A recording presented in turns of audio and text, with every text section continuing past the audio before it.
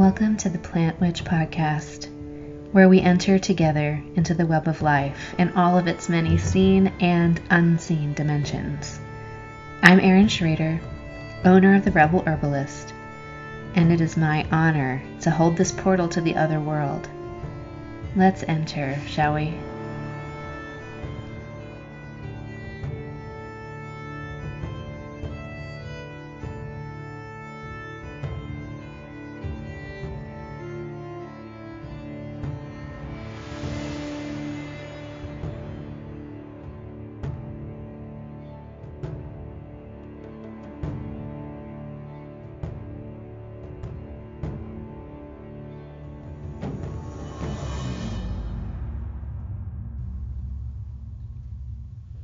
This week I want to explore the term mystic and mysticism and some of the words and practices that go along with being a mystic.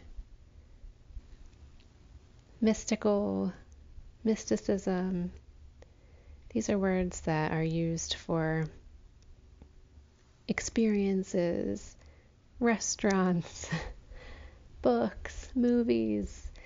We use these terms really loosely in our modern contemporary language. But if we look deeply into historical experiences of mysticism, the mystics, there's a lot for us to see there.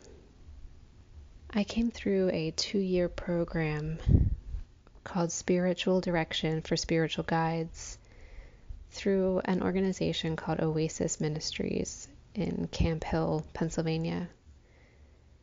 This program leans heavily on the teachings of early mystics like St. John of the Cross, Teresa of Avila, Julian of Norwich, Hildegard of Bingen, St. Francis and St. Clare. These devoted lovers of the divine laid the foundation for the kind of work we undertook as spiritual guides.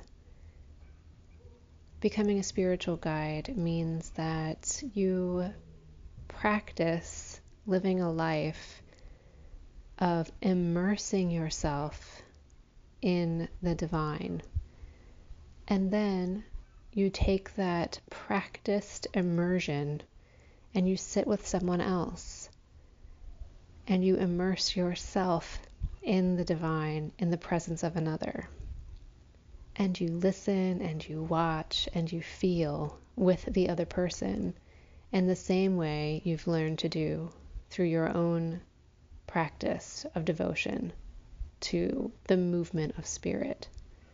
This program that I was a part of 2010 through 2012 deeply changed my life.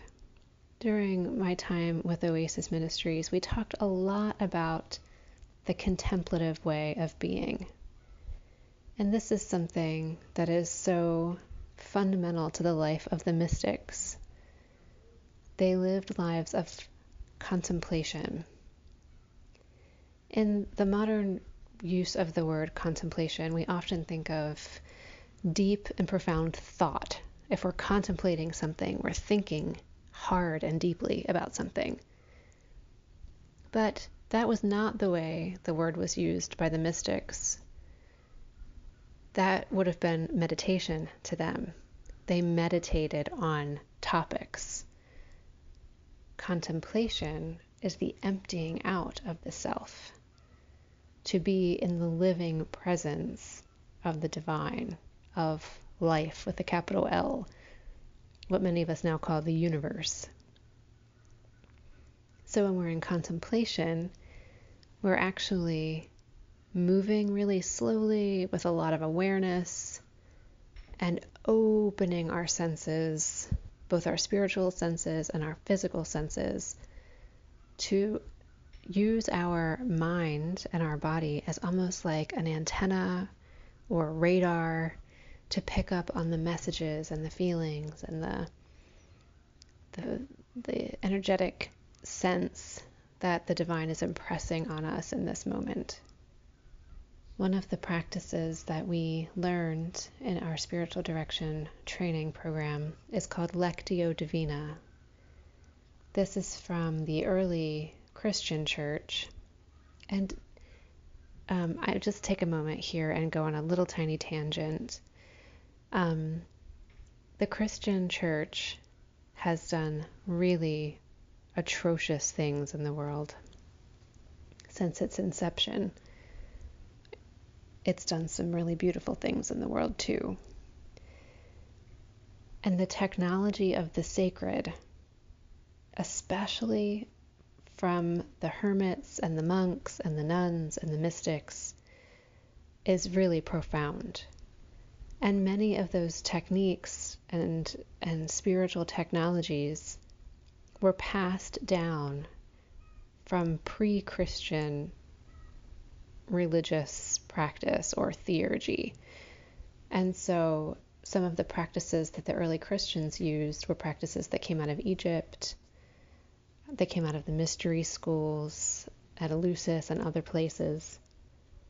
And so just because, this took me a few years to tease out for myself, but just because something comes to us through Christianity, which has been a religion that has wounded many of us deeply, doesn't mean that it's not a powerful, effective, and useful technology for us to achieve altered states of consciousness, or to walk in our path with the living universe. For instance, the burning of incense is a hugely Catholic and Orthodox practice. The taking of communion is very similar to the bread and ale that is done at the end of Wiccan ceremonies. The chanting and singing of hymns that is so common in Christian churches is almost universal throughout all religious life. And prayer as well. Prayer, so much of the way we pour our heart out to deity in our rituals is a form of prayer as well. So it has helped me so much in my life to reframe the way I look at Christianity as just another devotional sect to the living universe. They are allowed to have their beliefs about exclusivity and power and rightness and wrongness, and I leave those beliefs to them. But there is so much that comes out of Christianity that informs my daily practice, and that is really powerful spiritual technology. And so that is what this practice of Lectio Divina, it comes out of Christian mysticism with its roots in the mystery schools of Rome and Greece. And it trickles down now to me, I use it as a practice outside of the Christian faith, so sort of reclaimed, as it has passed through Christianity to me and now reclaimed in this sort of rural hedge witch in her practice. So Lectio Divina means reading with the divine or divine reading. And it's a practice of taking a passage and working with that passage. It could be a scripture from any of the world's, religions or scriptures. It could be a favorite poem. It could be something you wrote in your own journal that seems to be calling to you. You can really use anything in Lectio Divina. And there are 5 steps that we go through to allow this passage, this writing, to flower and blossom and become a portal for us to meet the universe, the cosmos, the divine.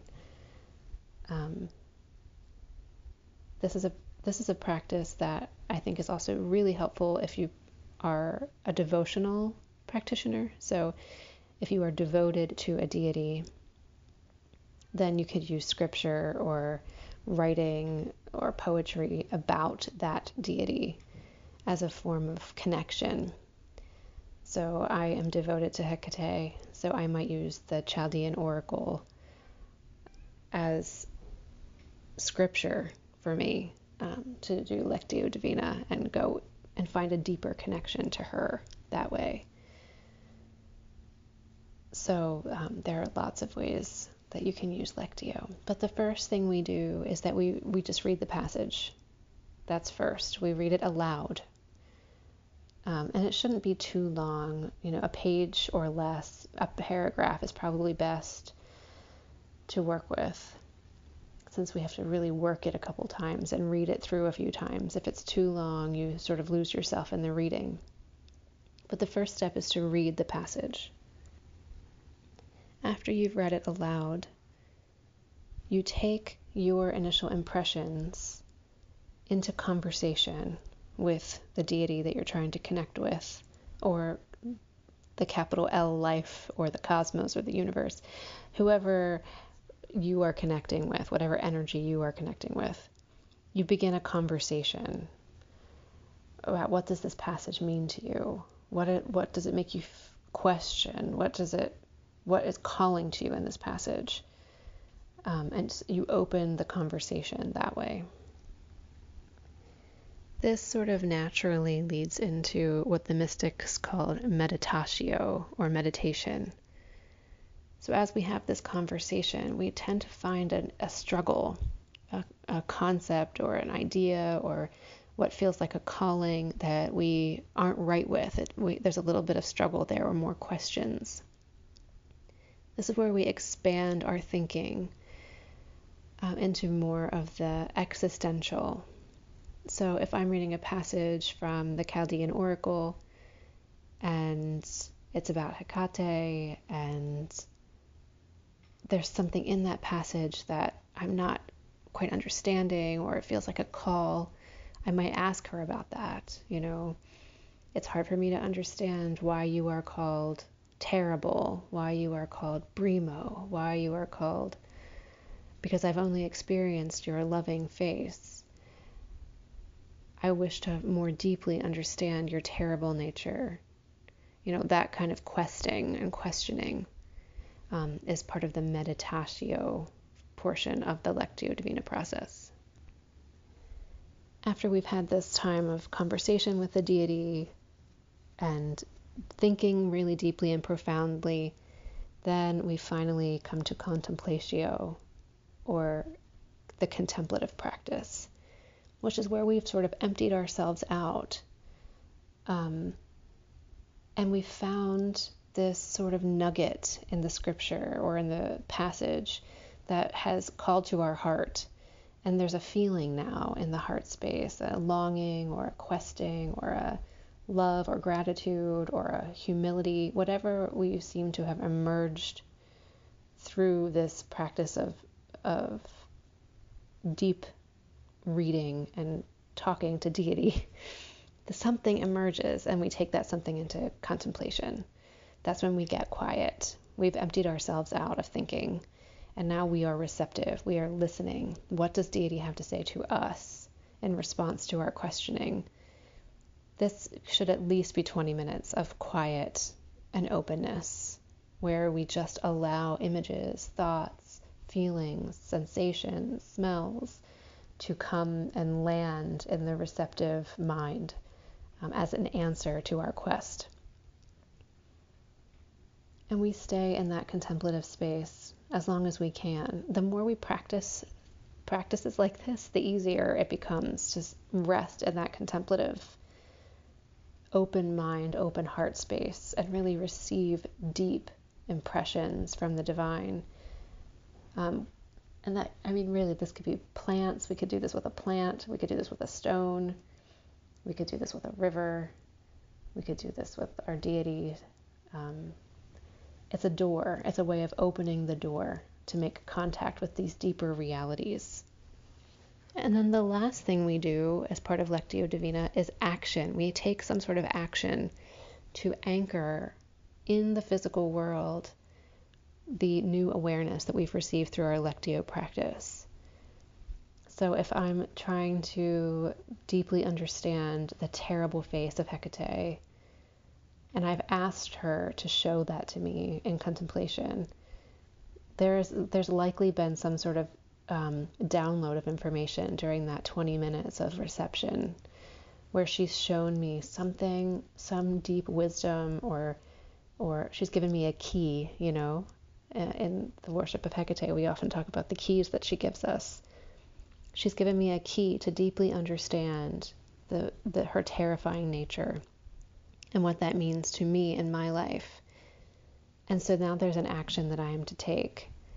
Maybe I go to a place where her terrible face has shown itself, like the battlefield at Gettysburg, and I offer prayers for the soldiers who have died there, or the nearby mountain where the logging industry has clear cut and there's devastation, and I offer prayers and offerings to the land there, or there's some sort of action for me to take as I come out of that contemplative practice. And that, when we do this over and over again, when we deeply encounter the divine through practices like Lectio, and then we anchor the wisdom we've received in the world, this is one of the fastest and most transformational ways to work with deity that I have ever encountered. And doing this kind of deep devotional work is the way of the mystic. There are lots of ways to live as a spiritual person in the world. Being a mystic is a really particular thread in the tapestry of spiritual life. Mystics open ourselves to being touched by the divine in ways that are often deeply transformative and inconvenient. Because when the divine chooses to convey a message to us, we have to be able to drop everything and listen. Historically, the mystics were often afflicted by physical illness, epilepsy, brushes with death through infectious disease, traumatic brain injuries, migraines. There are lots of stories of the mystics being deeply afflicted. Depression. St. John of the Cross wrote the book, well, I don't know if it was meant to be a book, but he wrote The Dark Night of the Soul. And this was his experience in the depths of darkness where he only could feel the weight of grief and longing. So today I'm sure he would have been diagnosed as clinically depressed, but he was afflicted with this longing, which became the opening for him to experience God fully. And so when we are a mystic, we are often afflicted. We feel the grief of the world profoundly. We feel the suffering of the world profoundly, especially the ecosystem collapse. We are taken into reality in all of its messiness in order to receive more of the truth, more of the wisdom that we are asked to carry here as spiritual people. Caroline Myss writes about being a mystic in her Sacred Contracts book, and how people often say when they're choosing archetypes for themselves that they want to be a mystic until they realize what it actually means to be a mystic. It's really hard work. There's often suffering involved. We are available to the divine at all hours of the day and night, whether or not it's convenient to us.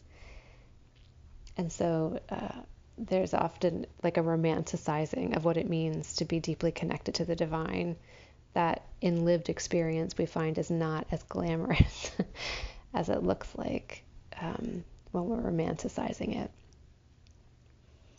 But if you are called to be a mystic, if you are called to deeply encounter the mind of the divine, practices like Lectio Divina can help you anchor into the transformational energy of that other world in a way that you have some control over.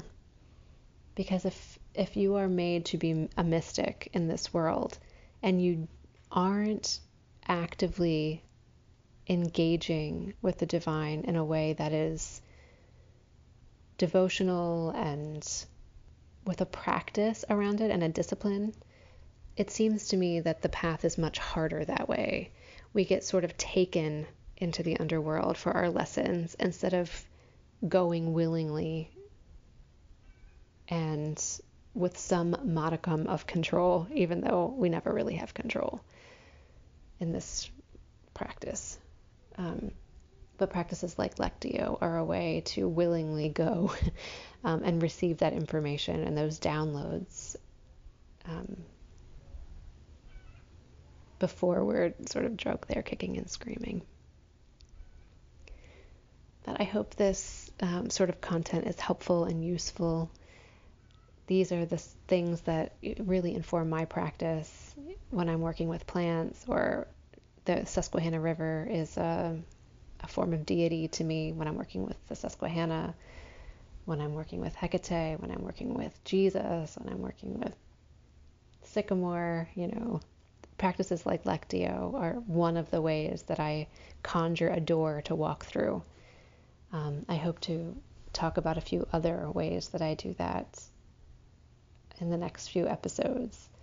Last week we talked about the path of descent, and this is one of the ways that we can descend with practices like Lectio. But thank you for tuning in, and I'll see you next week.